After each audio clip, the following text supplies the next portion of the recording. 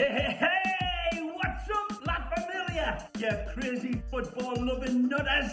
This is Ray Hudson, and you are luxuriating in listening to the Inter Miami podcast with the stupefyingly magnificent Jay and Alex, two lads who are as electrifying as a hairdryer thrown into a hot tub. Stay tuned, because you know what it's going to be. It's going to be magisterial with an amplifier.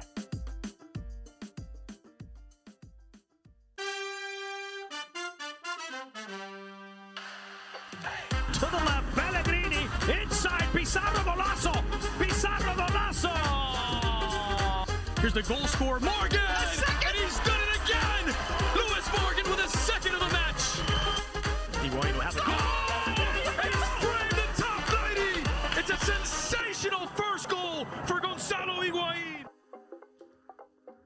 Well, at this rate, it's going to be probably like mid-season before we can complete the updated intro, because we really only have Campana goals right now. I really just want to get like just someone else. I just need one other person. I'm gonna have to find. Actually, we could maybe do the Robbie one. I'm gonna have to find that Robbie one and then finally update it to bring the players into 2022. But welcome everyone to the Inter Miami podcast. This is gonna be a fun episode. I've got Than Harrington here with me. How you doing, buddy boy?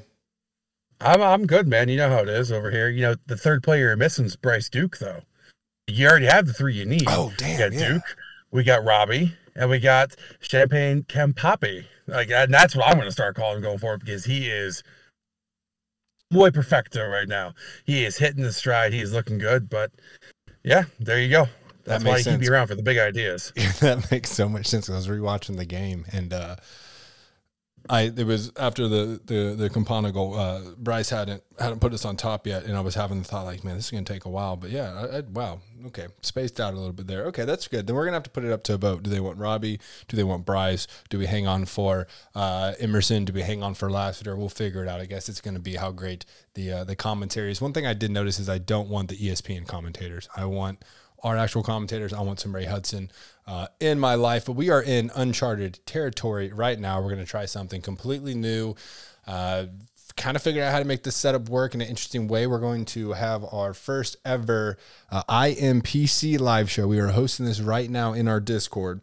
So people are free to come and go, say what they want. If they have questions, feel free to ask them. If you have topics, if you want counterpoint rather. This will be fun. This might be a little strange at first as we try and wrangle all these people in, but we're going to start it off here just with the title. Are we getting sick of what has now been dubbed Campapillons? Are we getting sick of Papa John's? Is 4 consecutive wins, is that too much cheese in one's gullet? I mean, do you forget what country we live in? We pay to go to buffets to engorge ourselves on really shitty food. So if you're telling me you're going to consistently give me Papillons all week, like, I'm here for it. Like, let's keep it going. More Papillons. Let's all set a goal to gain 30 pounds by the end of the season. Oh, it's not healthy, but it means the team's doing well. That means we feel good. We're in a good headspace, right? Die early, clog your arteries for the team. But I don't know, man. I just do it off principle. I like the local pizzerias much more than like any of the national chains. Well, I mean, yeah, you can't beat a good local pizza. I mean, you know, I don't know how it is down your way, but up here we have a guy in town who moved in from New York City, and so he makes it a legit, authentic New York pizza, and I'm here for it. I'd rather have that. But if you're telling me I can also save money and maybe, you know, feed my family for less than an arm and a leg, I'm here for Papillons too. It's a toss-up, to be honest. That's what it is. I feel like you have to do it off principle, just off point. Let's just roll counterclockwise of the people we have on the stage right now. Trav, how's your body holding up after 4 consecutive Papa John's in what feels like a 2.5 week span? Well, does anybody have a defibrillator nearby? Because I'm going to need one on standby pretty soon. But I'm loving it. You can't complain with the wins, even though I'm more of a Chicago deep dish guy. I'm not complaining for 50% off pizza. Does Papa John's have a Yikes. deep dish option? I've never seen it, to be honest. But then again, I'm not looking for second-rate pizza. It's kind of hard I to don't- find Chicago style down here in Florida, to be fair. I don't believe they have a deep dish pizza, but that's why my go-to is Canadian bacon and black olive. You had me until you said black olives. Like I'm here for the Canadian bacon, but why black olives? They're just good. And what can you say? Black olives? Oh, they're a little salty, sweet, and they like pop in your mouth and stuff. Real good, especially with Canadian bacon. I'm not on the black olive train. Nuka, what's your go-to order here? My go-to, I'm pretty basic when it comes to pizza. I mean, if you're telling me it's half off and I get to clog my arteries on the way, I mean, you can throw whatever the hell you want on it. But I'm a meat guy. I know you've seen my size. I like the meat. I like the protein. Give me a little bit of sausage. Give me some bacon. Whatever you're ready to throw out, just throw it on the goddamn pizza and feed it to me. Shove it down my throat. I love it. Yeah, I'm here for it. I'm here for it. Give me all the meat. Let's just end it quick. But look, we got our fourth win, right? This is pretty big considering. I know, like at the start of last episode, I said we started off 0-5. We didn't start off 0-5, right? We drew that first game against Chicago, but in all honesty, it feels like we've been losing nonstop, and then we finally can get everything to turn around. I mean, I've heard people say, some of the quote unquote professional analysts or people that work for MLS or maybe do a certain podcast in the MLS that, Atlanta really is just struggling right now, and that if they had a decent attack, they could have finished some extra, goals and converted and got the win. But look, man, it's not a perfect world. Again, we take our points where we can. We held our own. We came out there. We fought another good showing, I'd say, of really killing off a game. But the biggest news of everything is just the emergence of Campana. This could be our guy. I know that the MLS is getting a little bit more transparent on their contract deals. I'm not sure what the buyout clause or if any of that's already stated. I would have to assume that he probably would require a DP spot here, but man, how lucky are we to have this guy? And then, of course, on the flip side of that, what everyone is talking about is Gonzalo as well. People seem to be a little split on their thoughts of Gonzalo, kind of his body language, this past game, and then sitting up in the box. But what do you think here, Than? Is this the guy that we need to really invest in, that we need to get by the end or at the end of the season rather than continue to build around, or are we still expecting to see Higuaín reclaim the starting role? I think we continue to see emergence of Campana. We continue to build off that because, Jay, fun fact, he will not occupy an international roster slot because he has American citizenship. So I think it's a no-brainer to continue to go after him and hope that he wants to stay. I ultimately believe that hinges on getting him to the World Cup and fulfilling that promise that Phil kind of sold to him in order to get him over here. I hate to say it, but I think everybody's already thinking it. And I know it was already stated after Campana kind of had his breakout game, but this is what happens when a star does not believe that time is going to pass them by, and we are watching a game quickly pass by one of, and you can think of whatever you want of him, but one of the great players. In our Discord, I was saying earlier, he still thinks he's the king of Napoli, where the fans were chanting his name in unison. That's not the case any longer. So I don't see how the club can continue to use him in a role that's going to be serviceable for the style of play we want to play. Fair enough.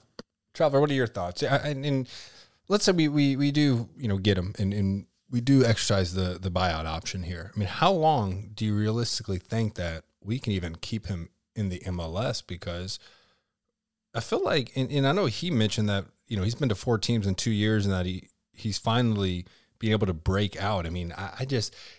If he keeps this up, I don't know if we'll be able to hold him for more than a few years, because I feel like Europe's going to come knocking at the door and want to get him in there. Well, one thing that I can confirm is that Leo Campana is currently a young DP, and any purchase option would make him a young DP due to his age. As Than said, he doesn't occupy an international roster slot, and in reality, right now, he's probably one of the best pure number 9s or center forwards in the league right now. He's lighting it up. He's playing with confidence. He's playing with swagger. I mean, just look at that first goal against Atlanta. That was a thing of beauty. And a confident number 9 does that. And that's what we're seeing right now. And go ahead. He's just oozing confidence right now. That's what I was going to say. And I'm glad that, you're always in the Discord to keep me in check. It's so just the way this man looks, dude. He looks like just the prime physical specimen. He's got that beautiful chiseled chin, stubble, everything. It's hard to even fathom that. Yeah, he's still only 21. This man looks like he's, 30 and has lived a solid life so far, but he is still very, very young. And then I guess the play that would need to occur, right? Because if he's going to be a young DP, we would then still be able to, hopefully by the end of the season, once we figure out what's going on with Pizarro, have 2 additional DPs. And then there's that weird caveat where you can have 3 and then 1. What are the circumstances around that again, Traveler? So you can have up to 3 young DPs along with 3, regular DPs if and only if the third older DP can be bought down using targeted allocation money or TAM/Garber bucks. Okay. Okay. So you can, correct. So that's how you can manage to have technically 6 DPs on a team. Most clubs have kind of figured out the way to do 5. 6 gets a bit messy with that 6-1, but 4 would be pretty feasible because really you just have to have a DP that's not making $6, $7, $8 million a year, and you can buy that down with your TAM money. So that'd be really interesting. 5 is extremely feasible. I mean, that's 3 older DPs and 2 younger DPs, 2 younger DPs and 3 younger DPs and 2 older DPs. Mm-hmm. And that's where we could see ourselves heading down a year or 2 whenever, we inevitably go after a Euro star like Messi. That's inevitably going to happen. Mm-hmm. Yeah, but the MLS is just so convoluted with its structure. It's crazy. And there's no way to track it. Unless you find out from the very beginning, there's no knowing what it is. I mean, I've gone back and forth with probably like 5 or 6 people I know about whether Campana is a young DP or not. The club, when they signed him, didn't announce him as a young DP. I believe on the MLS website he's a young DP, but it's just a mess. Yeah, for sure. And if you're joining, just raise your hand and we can invite you up on the stage. I know people are coming in and out. Now let's flip this over. I mean, Gonzalo, man, like Johnny pointed out to me while we were watching the games, look at this man, like he's being a baby again, slapping the floor when he didn't get the ball his way. Comes on, we hear he's in crutches today, right? Back to being injured. I haven't finished the game. I think I made it to just before Bryce Duke scored on my rewatch, but obviously didn't really see the hit, anything like substantial from just the angle being in the north stands. But apparently, I mean, they're saying that it could be decently significant here. Assuming it is, or he's out a couple, like where does he fit back in now? Is he going to be comfortable? Is he going to cause issues down the road of just being a super sub? Because it's really hard to fathom Phil taking Campana out of this lineup. Well, I mean, honestly, if you're like for me watching it on TV, when Gonzalo came on, you could tell that the team itself had a completely different feel to it. They were no longer getting up the field. They were no longer looking to make the plays up the field. But to be honest, that wasn't necessarily a bad thing, because at the point of the game we were at, we were trying to kill the game off. So I don't know. I could still see him being a sub, and I could see him being, serviceable for the club if he's coming on at that time, because he still has the wherewithal to pass, to be able to get the ball up the field. And if he somehow gets away and is given 50 yards of running room and he doesn't have anybody tracking him down, he could probably get a breakaway and get on goal and really ice the game. But right now, if we're trying to be that counter-attacking team with our quick wingers and Campana, lighting it up in the middle, I don't see him getting back into that starting role unless something completely devastating happens to Leo.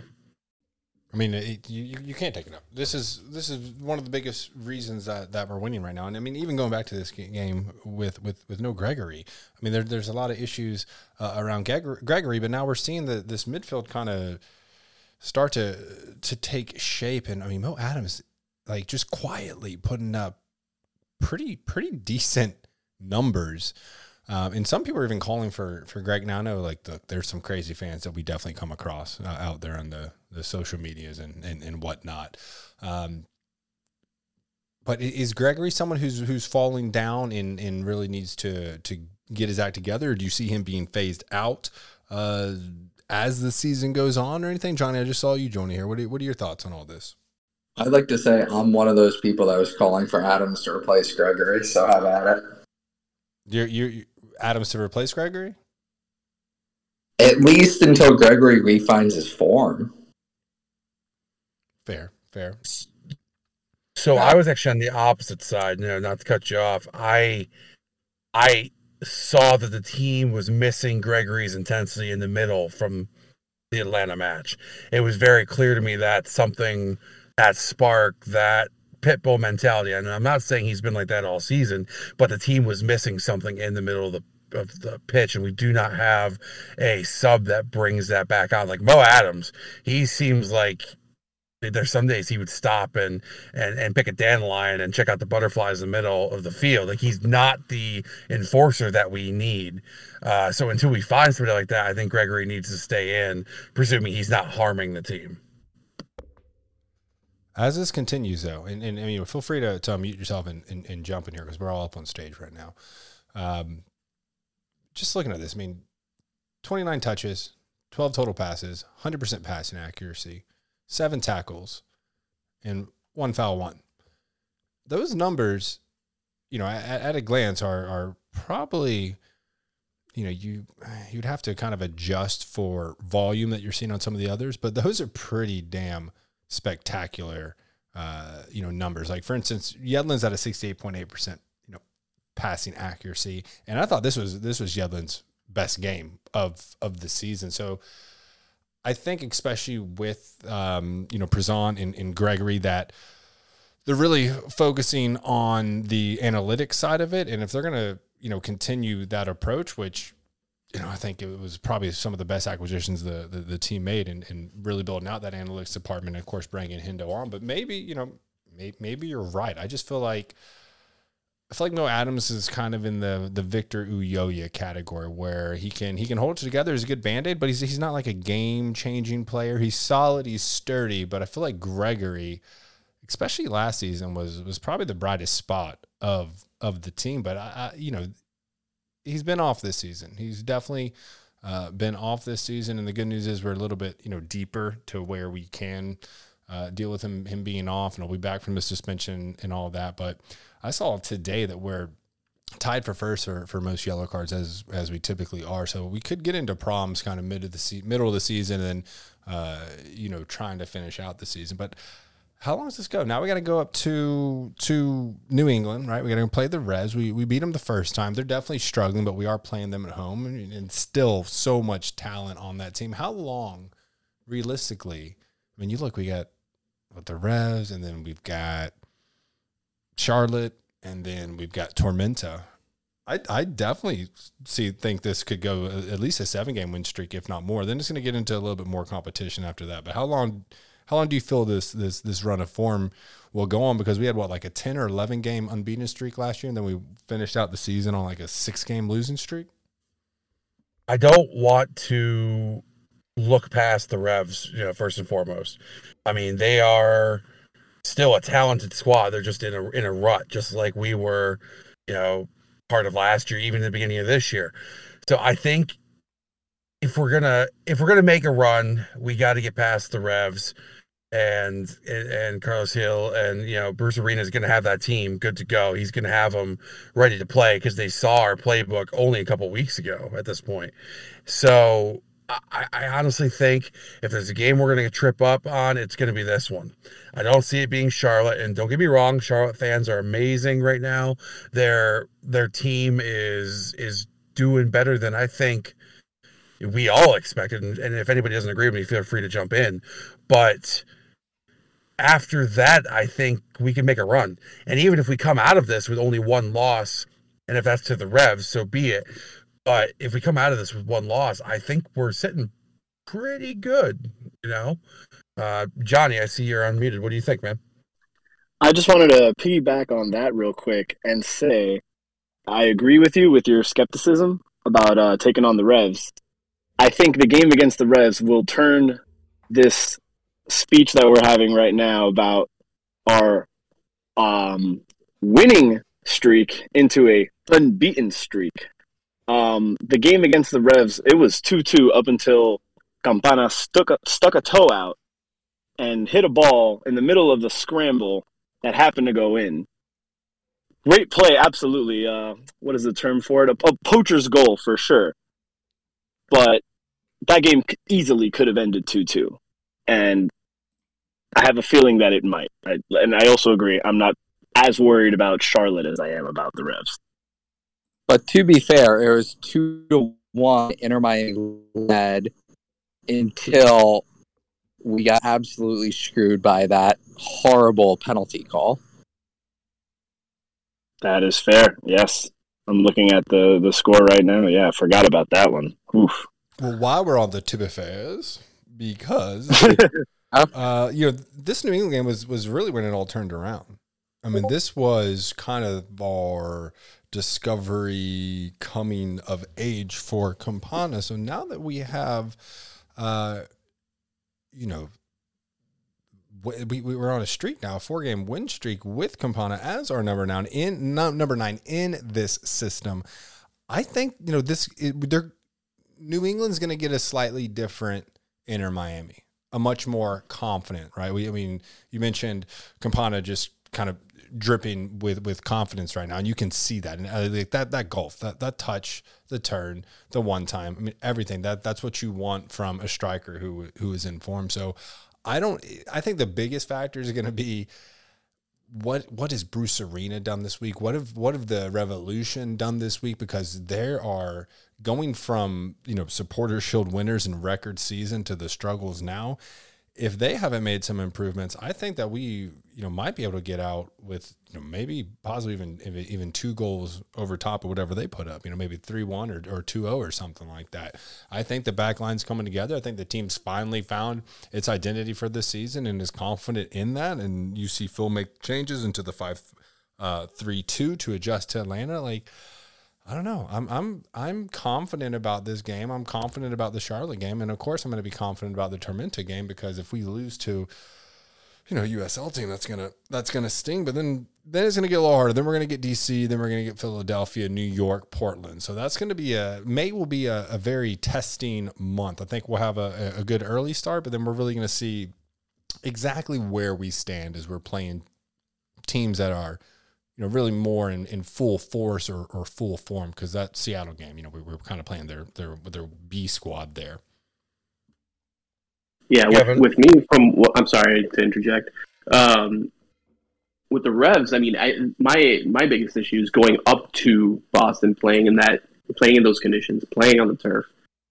That's going to cause its own host of problems. But I think if we get through the Revs game, I love our chances for the games that follow especially like, it's going to be a great home atmosphere against Tormenta, and DC hasn't been on form as much either. So I think that's really going to put us in the driver's seat. And the form we're playing in it, as bad as the Revs has been, I'm pretty confident going up to Boston and laying it on them. I would say I'm confident, but I also know that Brandon Bye is back from injury. So that was one of the unknown variables that we didn't have to worry about when they came to us. And, like Johnny, like you said, we're going to Boston. We are going up to them. It's going to be a little bit colder. I mean, we showed our composure in Seattle, but I'm going to remain skeptical until I see the result. And then after that, sure, we can talk about Charlotte and Georgia and DC, and we can go on and on about that. Well, and my bigger thing is, and it's not saying that I want us to lose, but I want to see how we respond after. Like, if you look at last season where we had those 2 long winning streaks, and they were immediately followed by 1 losing streaks. I want to see how this team and Phil Neville reacts differently this year to, okay, they popped our bubble, our 6-game winning streak or whatever is finally over. How do we respond? I want to see that. It'll be interesting. I mean, that's kind of what we haven't seen with this new squad, right? We've seen ourselves kind of have to look at ourselves in the mirror and make adjustments without Higuain, but it's definitely something to keep in mind because obviously, realistically speaking, we're going to lose probably one of these games towards the end of May. Matt, are you? Do you have a mic? I'm pretty sure you can talk through your phone if you unmute yourself. Hey guys. It can be a little sketchy with like a cellular instead of Wi-Fi, so you might cut in and out. Hey guys, how's it going? What's up, bud? What's up, Matt? Yeah, so for the Revs game, I really think it's going to determine the head coach's decisions and their tactics. I think we'll see if Phil knows how to get the best out of that game, especially with Bruce Arena there. I know they're not the best team right now, but I think the head coaches are really gonna determine the game. So I'm going to piggyback off what Matt said, and I want to throw something out to you guys. If you guys didn't watch the Revolution's last match, Carlos and Bruce Arena went at it on the touchline. Do you think Carlos gets benched or the open display of dissent, or do you think Bruce Arena allows him to continue to play because he needs him? I think history states that Arenas is going to keep him on the bench. Just the way he's been, the way he's always carried himself. I think he keeps Carlos on the bench. I think there's no way he's on the bench. I think Carlos Gale has been their best player through 8 weeks on a not so great team so far to start the year. I think there's no way that you bench your best player, even despite that open act of dissent towards Bruce Arena. As Fergie ran through the ranks of the EPL and was piloting through championship to championship, there was time and time again where, even Bex got benched because of open dissent and the player wasn't allowed to get bigger than the club. I wouldn't be surprised if Carlos is benched and we find ourselves going up against an even weaker side. I don't know. Jay, what's your take? I mean, you got to have some big old cojones on you to bench the reigning league MVP. I mean, it's Carlos Gil. It's like, if you want to bench him, sure, go ahead. We'll take that all day because that's going to make him a much more, that's like messing up the powertrain of a F1 car there, man. I can't see it. I would not do it personally. I didn't hear every single word. I don't know what the extent of it is, but when you're having early struggles in the season, especially considering you won the Shield in a record fashion last season, I think you're only shooting yourself in the foot if you're going to bench your reigning MVP and best player on your team. Well, I would agree with you too, but would you say this is? I mean, I'm not saying Gonzalo was even near the same form, but it's almost like staring down the barrel of like, oh my God, Phil has to have the biggest cojones to sit Gonzalo because it's Gonzalo Higuain. Like, I almost feel like we're to that level of like talking about Carlos and Bruce. At the same time, Gonzalo wasn't the league MVP, so it could go either way. Gonzalo has not lived up to the expectations that we had in our mind when we brought Gonzalo in. So it's a little apples to oranges to me rather, but like that's going to be the thing to watch on. That's going to be the interesting storyline leading up to the game, because if he's out, then I mean our chances I think are boosted quite a bit to come out of there with 3 points. You want to talk about apples to oranges, Stan? Perhaps you're more familiar with Bruce Arena than I am. I know he's a great coach. You compared him to Sir Alex Ferguson, benching David Beckham. Wait. What I was implying was that the player cannot be allowed to get bigger than the club. And growing up, and you know this, growing up, Fergie would either bench you or ship you out. Like Rude, Berbatov, X. I mean, we could go on and on and on. I'm saying if I'm the coach, like even if I'm going to go out on a limb. People are going to hate me for this. Even if it was Lewis Morgan and he did that to me, and we're having that conversation, he's sitting the pine next match. I think so much of it too in the MLS and like the way contracts are set up and the American ownership and stuff like that. Like they don't want money sitting on the bench like that. So I think it also becomes a question is how involved is the front office going to be? How involved is management and ownership going to be saying like, yeah, I understand you guys had it out, but we need him on the field because he's our best player and he's making the most money. I feel like there's a similar. Or go ahead, Traveler. Go ahead, finish up. Like, let's say, like you mentioned, Gonzalo and Phil is.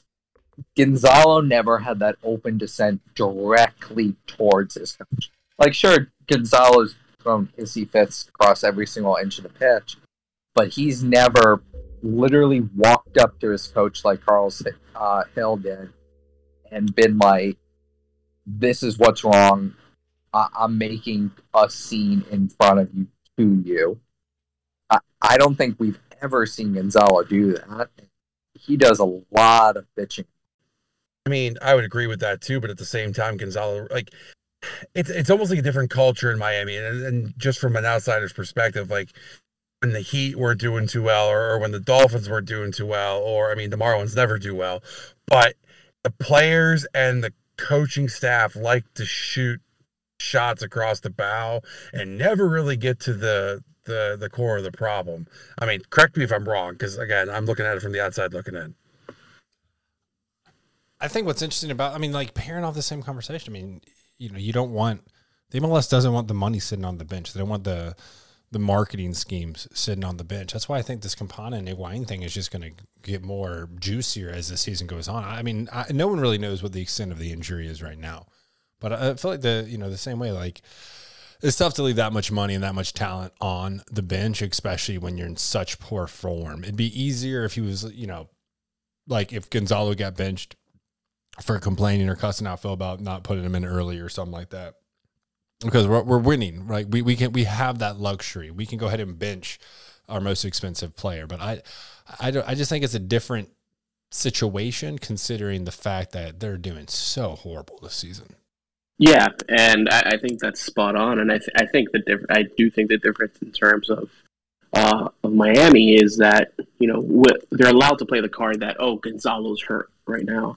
Even though the story was against the Revs game that he pulled himself out of the lineup, according to the quote unquote sources, but you see the look of you see the look of anger in Gonzalo's face when Campana scores. He has no reaction, and the camera pans over him, and he has that sour face on.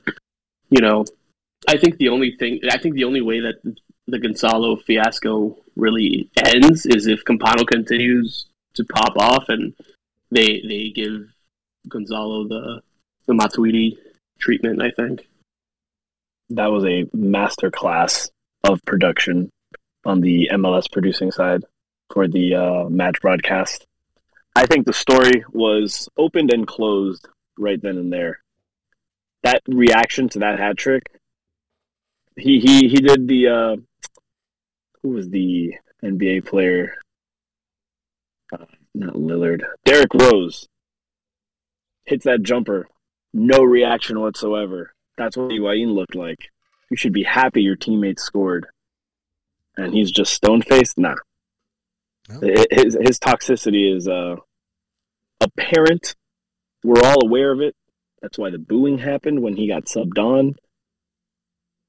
I even heard some people saying that there was some extremely obscene words being hurled at him from the West Stand. I don't think he's got a place. There was definitely a bit of a boo, which I thought was pretty damn aggressive. I would have waited for his hands to go up first. But again, we'll see how this develops. I mean, how much is really the knee injury? How much is he using that as an excuse for not being out there? But this, I think one of the most important things in this sport is to have purpose in your possession. And just going back to the Atlanta game, I mean, this was a fairly strange game because I felt that we were playing very confidently. I felt that we were playing very composed. Outside of the first, like, when was that goal scored? Like, I don't know, 18th minute, something like that. It felt, like a pretty well-balanced game. But then you look at the possession here. I mean, Atlanta had 63.3%. We had 36.7%. They had 20 shots. We had 7 shots, of 2 of ours being on target, which were the 2 we converted, whereas they had 7 shots on goal, but were only able to convert 1. As far as this, we were obviously productive with our chances, it felt like, but the possession is probably one of the lowest. I mean, I would have to look back on every game, but probably lowest or second lowest we've had all season. And, considering the fact that we only really had 2 shots on goal, which were the ones that we converted, are you guys okay with this, possession with a purpose, maybe more counter-attacking play, or are you guys hoping that you see the volume as far as chances, shots on goal improving? Because obviously you're not going to win too many games if you only have 2 shots on goal per game. Don't fix what ain't broken. We're winning games right now, and that front three of Campana, Lassiter, and Robbie has been spectacular, especially with, on the right side, DeAndre Yedlin overlapping them. There's no reason to change from what's worked. Get 1 or 2 goals, get the lead, and then the second half from the 60th minute onwards, sit in a 5-4-1 and really hurt them with the counter like we did for the game-winning goal against Atlanta. We turned around, it was 1-1 in the second half. We sat in a 5-4-1, got 1 counterattack, and that was it. I don't disagree with what you're saying, but having that low possession numbers isn't sustainable long term. It's going to be so dependent on, Campana continuing to score goals, or front three continuing to perform in the way that they are. And if there's any dip in form, we're going to go right back to seeing kind of what we were seeing. So I think there needs a balance. Like, yeah, we keep sticking to this because it's what's working, but we need to find a more sustainable model, in terms of getting the ball back and keeping the ball. Because the fact of the matter that, the stats don't lie. Possession wins games, shots on goal win games. And yeah, you're going to have the anomaly that, a team takes 2 shots on goal, one of them goes in, and it's a 1-0 win. But historically, that's just, unfortunately, it's not a sustainable model. But I think we need to enjoy all we can, and it's rolling right now. So yeah, we got to stick with it. But I think they do need to shift into a more sustainable possession-based offense in terms of, possession and stuff. So from when the sanctions were announced and we all started understanding the penalties that we were going to be receiving, I almost mentally shifted my perspective of us being on a level playing field as everybody else to almost more so to think of it from a Premier League perspective. we're like a Burnley, and we're playing against teams with more money than us. So I think naturally, it was always going to be, at the very least, while we're dealing with these sanctions, a more defensive, counterattacking focused team. Because when you don't have the big money to splash on, the stars at the top of the field, you really rely on your back line and your midfield. As far as, Nuka, you just mentioned that if our front three dips in form, we're going to have some serious problems. Well, we've only drawn one game this entire season. It was the first one.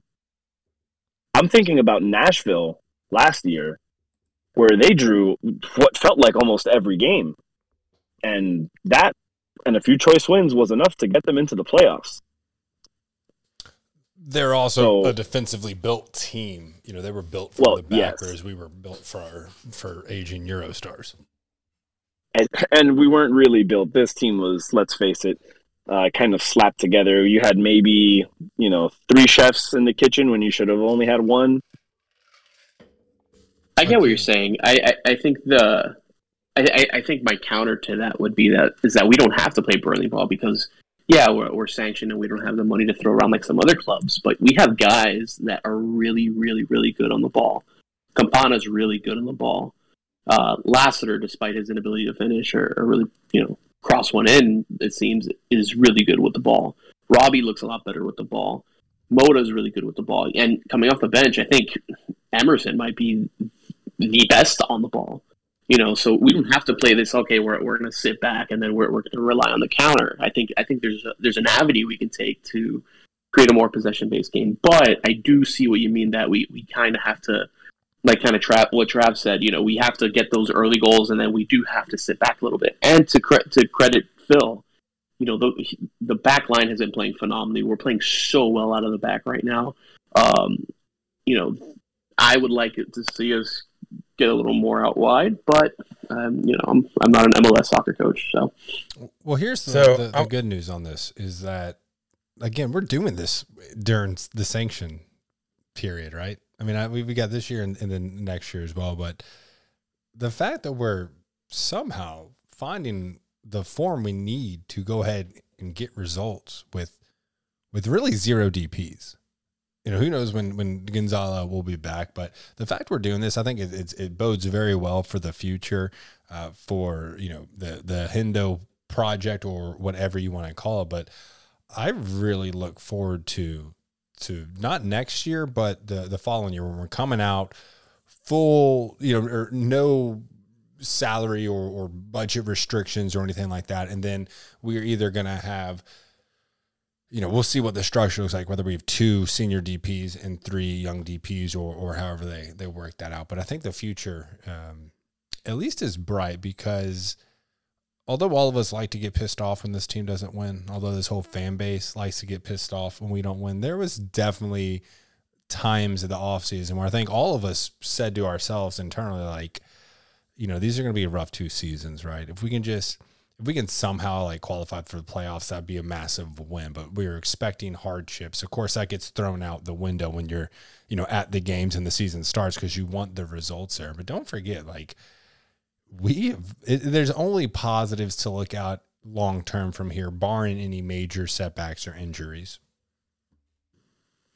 Yeah, and talking about positives and trying to take a positive and spin a positive to this, we pulled this game out. And we had players with a 45.5% passing rate, 58, 68. Only one player on Atlanta had a passer rating below an 80, and he was at 71.4. The rest of them were 93s, 92s, 89s, 87. And, looking at the passing map, it was very clear as day what we're doing. It was Marsman to Mota, Mota to Taylor, Taylor to Robbie. Or it was getting kicked up through low to even to a lesser extent, Yedlin and Lassiter. We're not going to be able to pull that off all day, but you know what? Like you said, we have to embrace the fact that we're winning. We need to keep keep the faith that it's going to keep working for as long as we think it will. And when it doesn't work, I think it was Trav who said, we're going to see how this team rebounds. And that could be even more exciting than what they're doing right now, in all honesty, because this team is going to have to face an unprecedented moment that they haven't had to face quite yet. And it could lead to even greater things. I mean, I personally believe it will.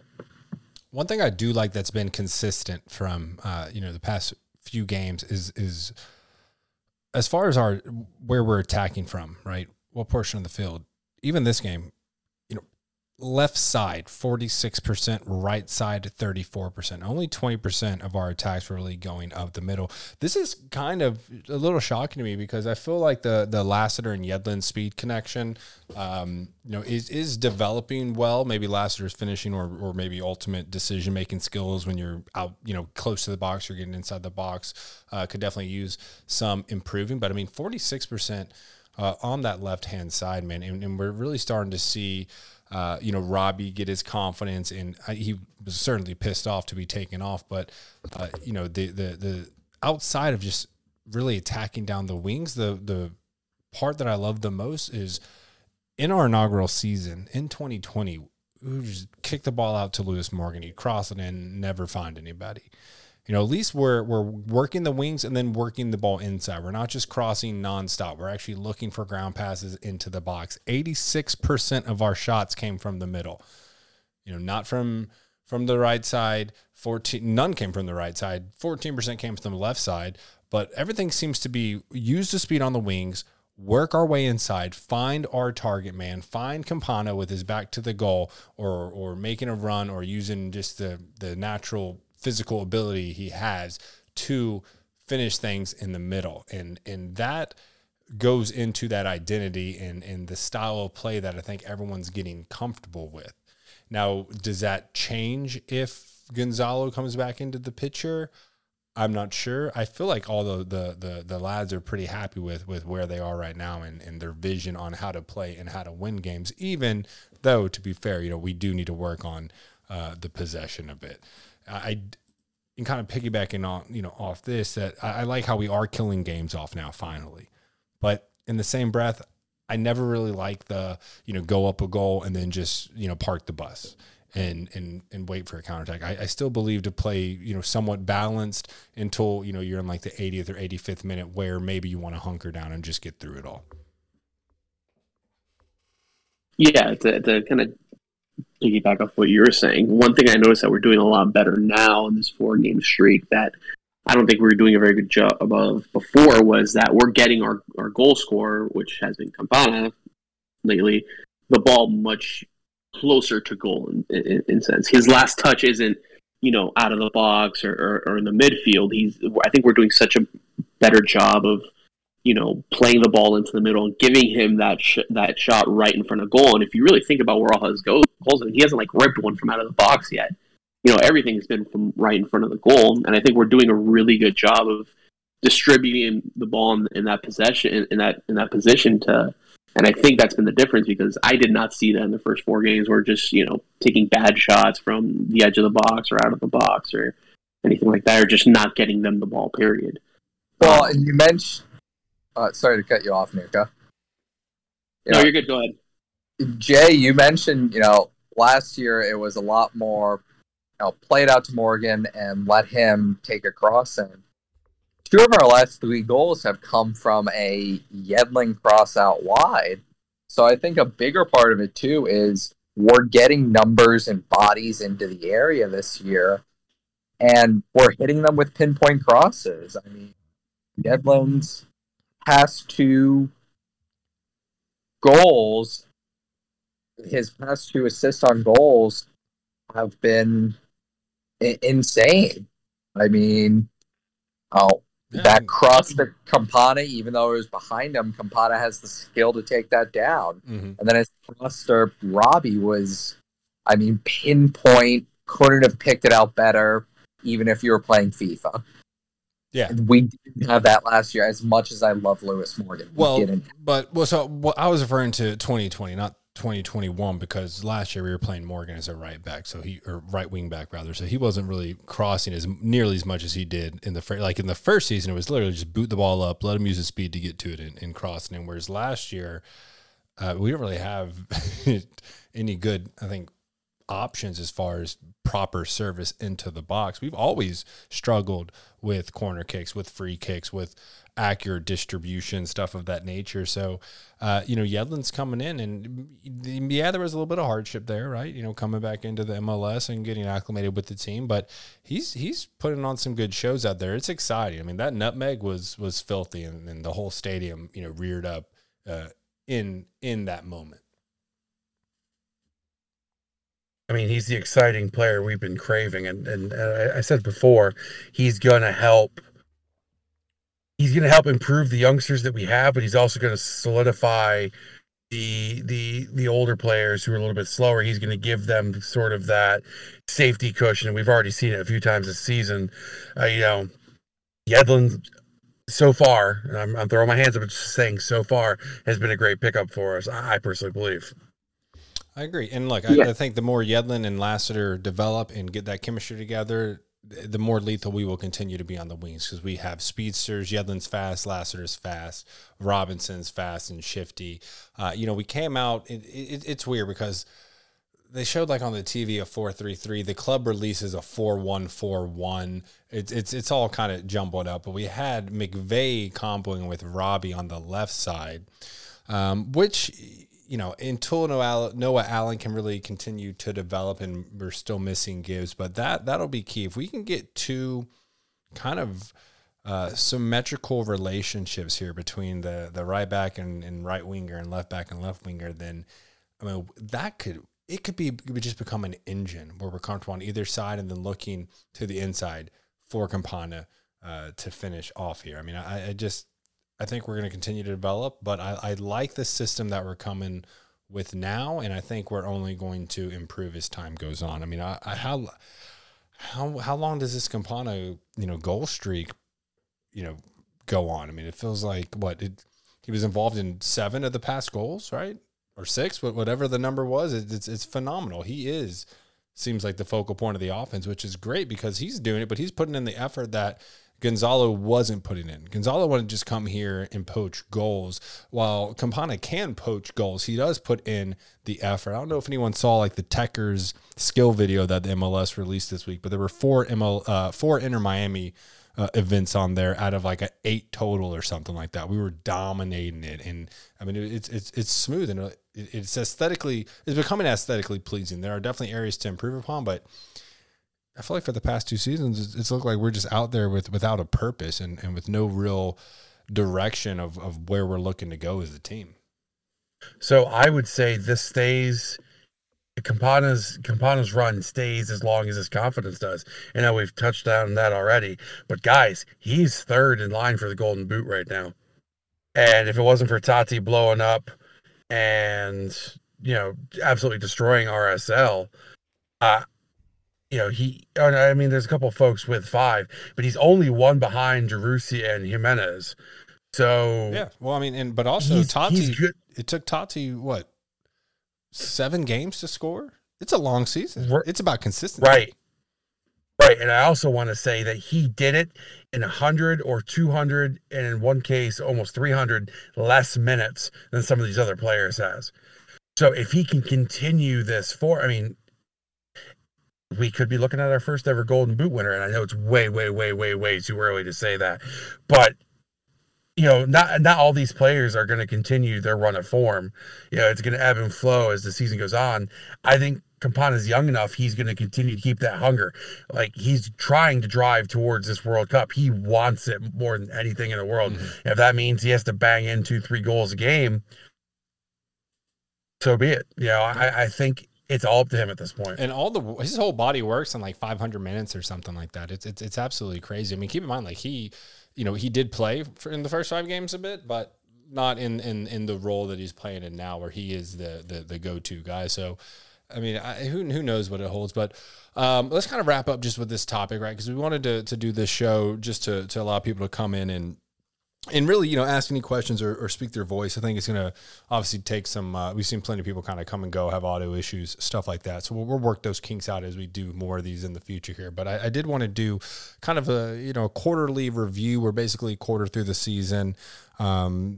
Just get everyone's kind of pulse on where they think the team is, especially considering we had a very rough start, which looked like the sanction and were going to be the dark ages for the team. But, overall, looking back, with the squad we have now, with the 8 games in the MLS, with the, U.S. Open going on as well. I mean, overall picture here, what are your guys' thoughts on the team? What do you like? What are the areas that you are still concerned about or still wanting to see improvement on? I'll kick it off, I guess. So one thing, and I think, if you really think about it, probably every Inter Miami fan feels the same. It's that it's so great to see Campana because he really is the anti-Gonzalo, isn't he? He's doing everything that we expected these DPs to come in and do. And he's 21 years old, an option to buy him. He plays with energy, he plays with passion. He holds himself accountable. He's clearly working well with the team. You have Yedlin coming in, filling in that leadership role that we expected Gonzalo, Matuidi, Pizarro, all these guys to fill in. So it's great to see some of these young guys and kind of these almost unexpected heroes show up and really step into their role, and I think it speaks volume as to kind of the leadership of the people handovering it, and in a way, how Phil has been able to rebound from the rough start. To carry on, I guess I love the back line. I think the back line's playing really well. I think we're playing really well back. I think Mabika and Lowe are an awesome duo. My biggest concern is that I think that while we have good players in the midfield, I think they do tend to play a little too loose. I don't feel like there's a whole lot of fluidity and viscosity within our midfield. I wish they'd tighten up a little bit. Mo Adams is playing really well, but I saw him kind of get beat a couple times on Sunday. But that's kind of where I stand. I think it's great to see these young guys really stepping into their role. Guys like Bryce Duke coming off the bench, scoring a huge goal. Guys like Emerson coming in or immediately making an impact. All these young guys and this is what we've been hollering for, right? Especially like Fan, who really paid attention to Fort Lauderdale CF last year.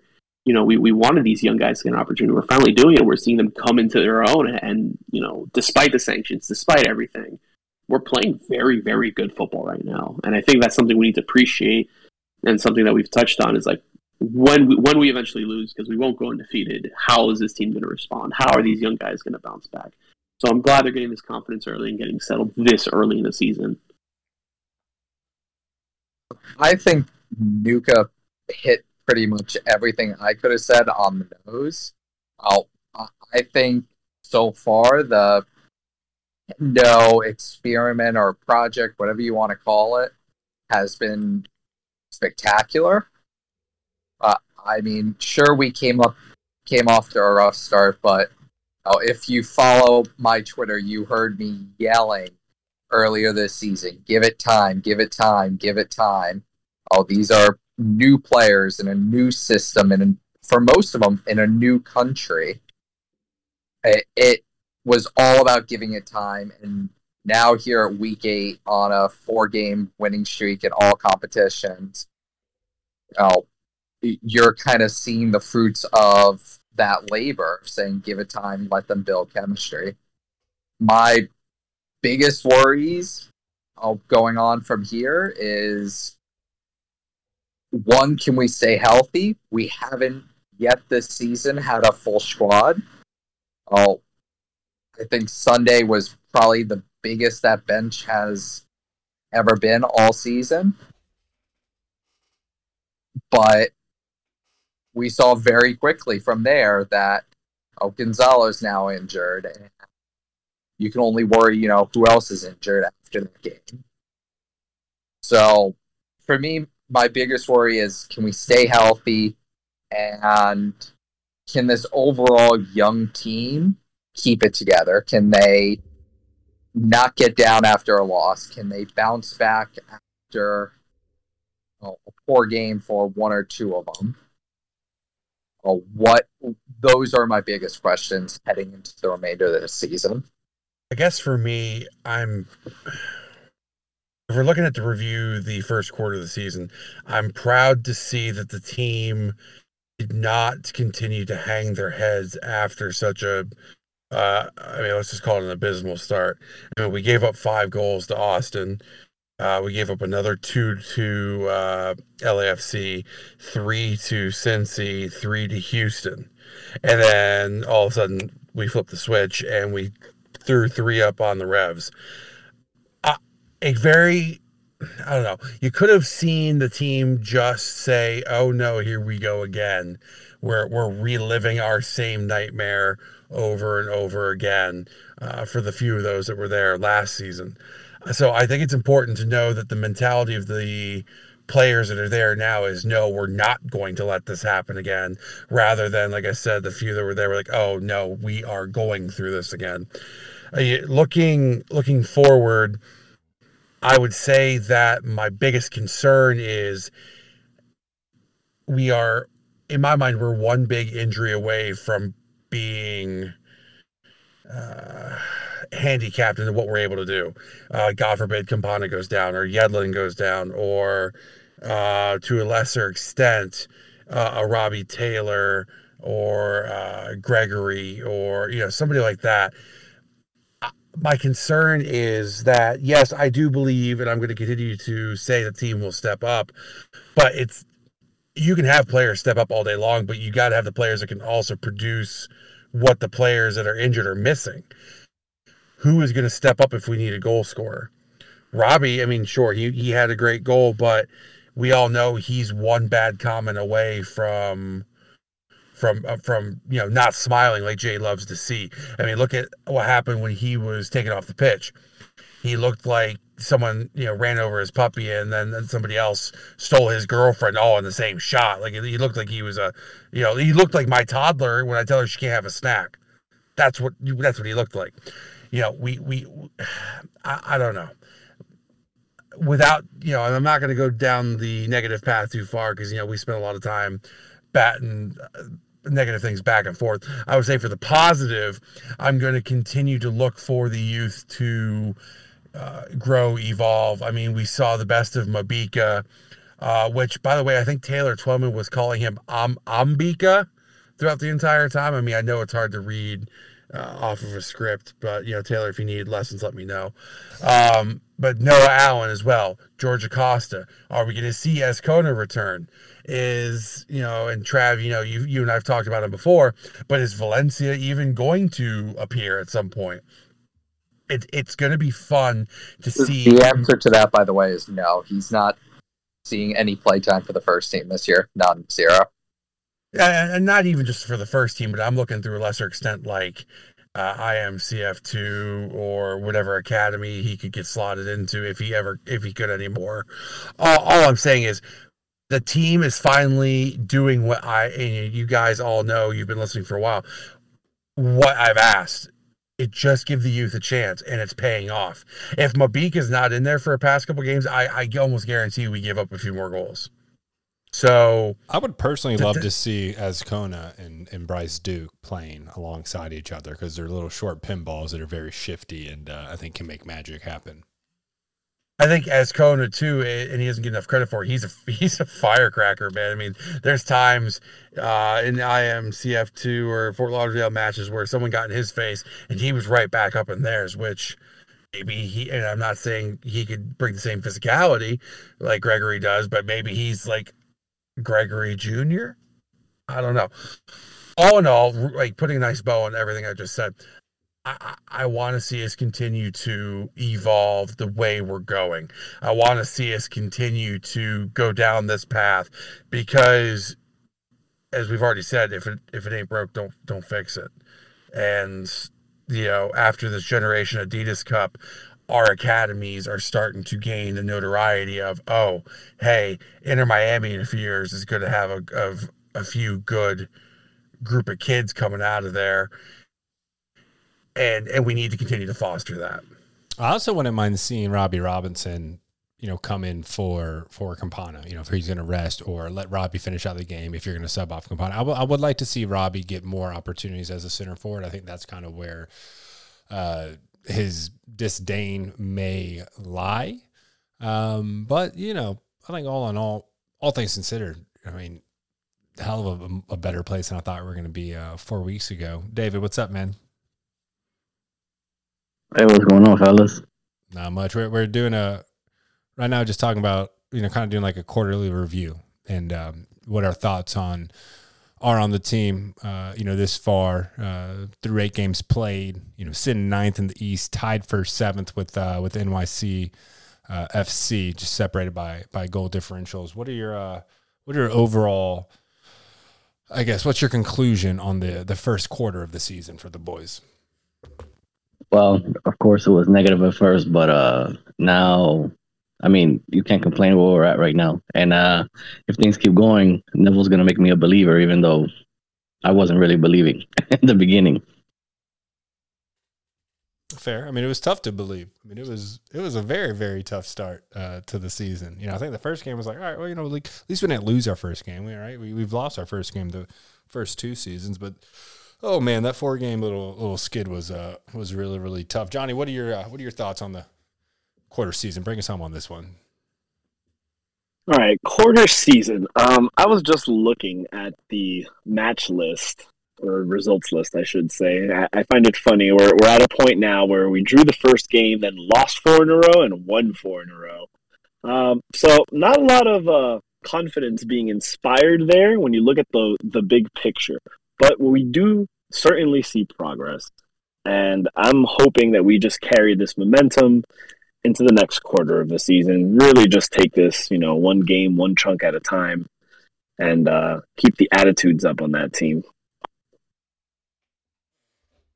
Okay, fair. Now let's get into some fun before we wrap all this up. Because it's recorded, because people were here, we get to stick each other to the estimates, or I guess guesses, that we give. I'm going to go ahead and pat myself on the back for the 2-1 win that I called last week. But let's go with some score predictions for our second matchup with the struggling New England Revolution. Let's just roll counterclockwise. I'm hoping you guys are seeing the same lineup I'm seeing. Go ahead, Than. Well, first off, I do want to put out a disclaimer that I was a little bit gone when I told Max 5-0. So I'm going to take a mulligan. I need to let you catch up to my wins over the past, few games. More than one? Yeah, because I at least got close on our score counts, and you never really said it's like horseshoes here. So I'm just going to count the past 3 games as wins, because I'm fairly certain I said 3-1 Houston anyways. Anyways, getting past that, I'm going to go 3-0 Inter Miami if Carlos isn't on the field. If he is, we're going to win 3-2. Nuka?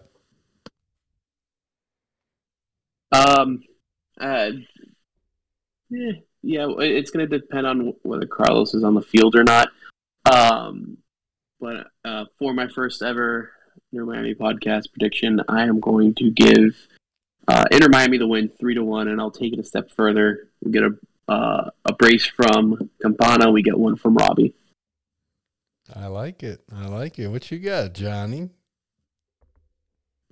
I'm going to go, based on the conversation earlier between Traveler and myself about the last game, I will say 2-1. There won't be a sketchy BS penalty, and perhaps that toe poke at the end goes wide. We already saw the game once. It'll play out in similar fashion. 2 goals. I don't like picking goal scorers, so I won't go that far like Nuka did, but 2-1 Miami. That's my pick. It's locked in. Final answer. All right, David, what you shooting? Well, I'm going to be consistent because it's worked so far. So I'm going to say Miami lose 2-1 to New England, but I'm going to put money on Miami. That's worked so far. We've won every time I've done that, so I'm not going to change up the system. Hedging your bets and paying the cost for the win. I like it a lot. I like it. Traveler, what you got, bud? I'm kind of annoyed that Johnny took the reasoning that I was going to use. I feel like I got to go 2-1. If Carlos Heel isn't on the field, I could more confidently say 2-0. But as long as he's on the field, I feel like New England's good for at least 1 goal. That's a fair assessment. They only have one game this year where they have not scored, and that was a 1-0 loss to the Red Bulls. However, I'm going 2-0 Miami. I think there's going to be struggles. I think there's going to be a rift. I'm not going to even alter it, whether or not Carlos Heel plays. But I think we go up there. I think it's going to be a hard-fought game. Yeah, I'm gonna go 2-0. I'm feeling good. I'm liking the confidence. We know Gonzalo's not coming in, so we're probably gonna get a full 90 minutes of Campana, and I think that the defense really starts to get everything together. So I'm going 2-0, and I'm gonna say Nicky makes a couple pretty stellar saves to keep the clean sheet. Moving on here, just wrapping this up. Power rankings came out. Someone shared them earlier. I think they shared the ESPN one because we were like Atlanta was 19th, we were 20th. So now we are actually on the MLS power rankings, coming in at the 18th spot, one over Atlanta United. I see this climb going. We've jumped up 5 spots here, and just furthermore, where we are in the schedule right now, between New York City FC, who's sitting number 7. In Chicago, we all have 10 points. Depending on what happens between Montreal, Toronto, Atlanta, there's a solid chance that we come out of here with a win, and we're sitting pretty at about maybe 6, around that 6 spot, something like that, which will be very, very beautiful to see. We'll see how far we can climb. I don't think we've ever... I'm trying to think what our record was from last year. I want to say maybe like 15 or 14, something like that. Does anyone know that number off the top of their head? Fair enough. But all right, that's basically all we got, man. I appreciate you guys sliding through. Let's go ahead and cue this up. We will be doing these throughout the season. Probably some learning pains we're going to get through here, but I appreciate all of you for swinging through, asking questions, listening to the people that will listen to this that jumped in, listened for a little bit and jumped out. Be good, man. This was a lot of fun. I'm going to go ahead and wrap this up pretty early because I want to go all the way around with the way we end the show every single time. So everyone go ahead and unmute here, and we'll just jam out to this music because we end every episode this same way. Vamos, Miami. Vamos, Miami. Vamos, Miami. Vamos, Miami. Vamos, Miami. Vamos, Miami. Be good, fellas. We'll talk to you soon.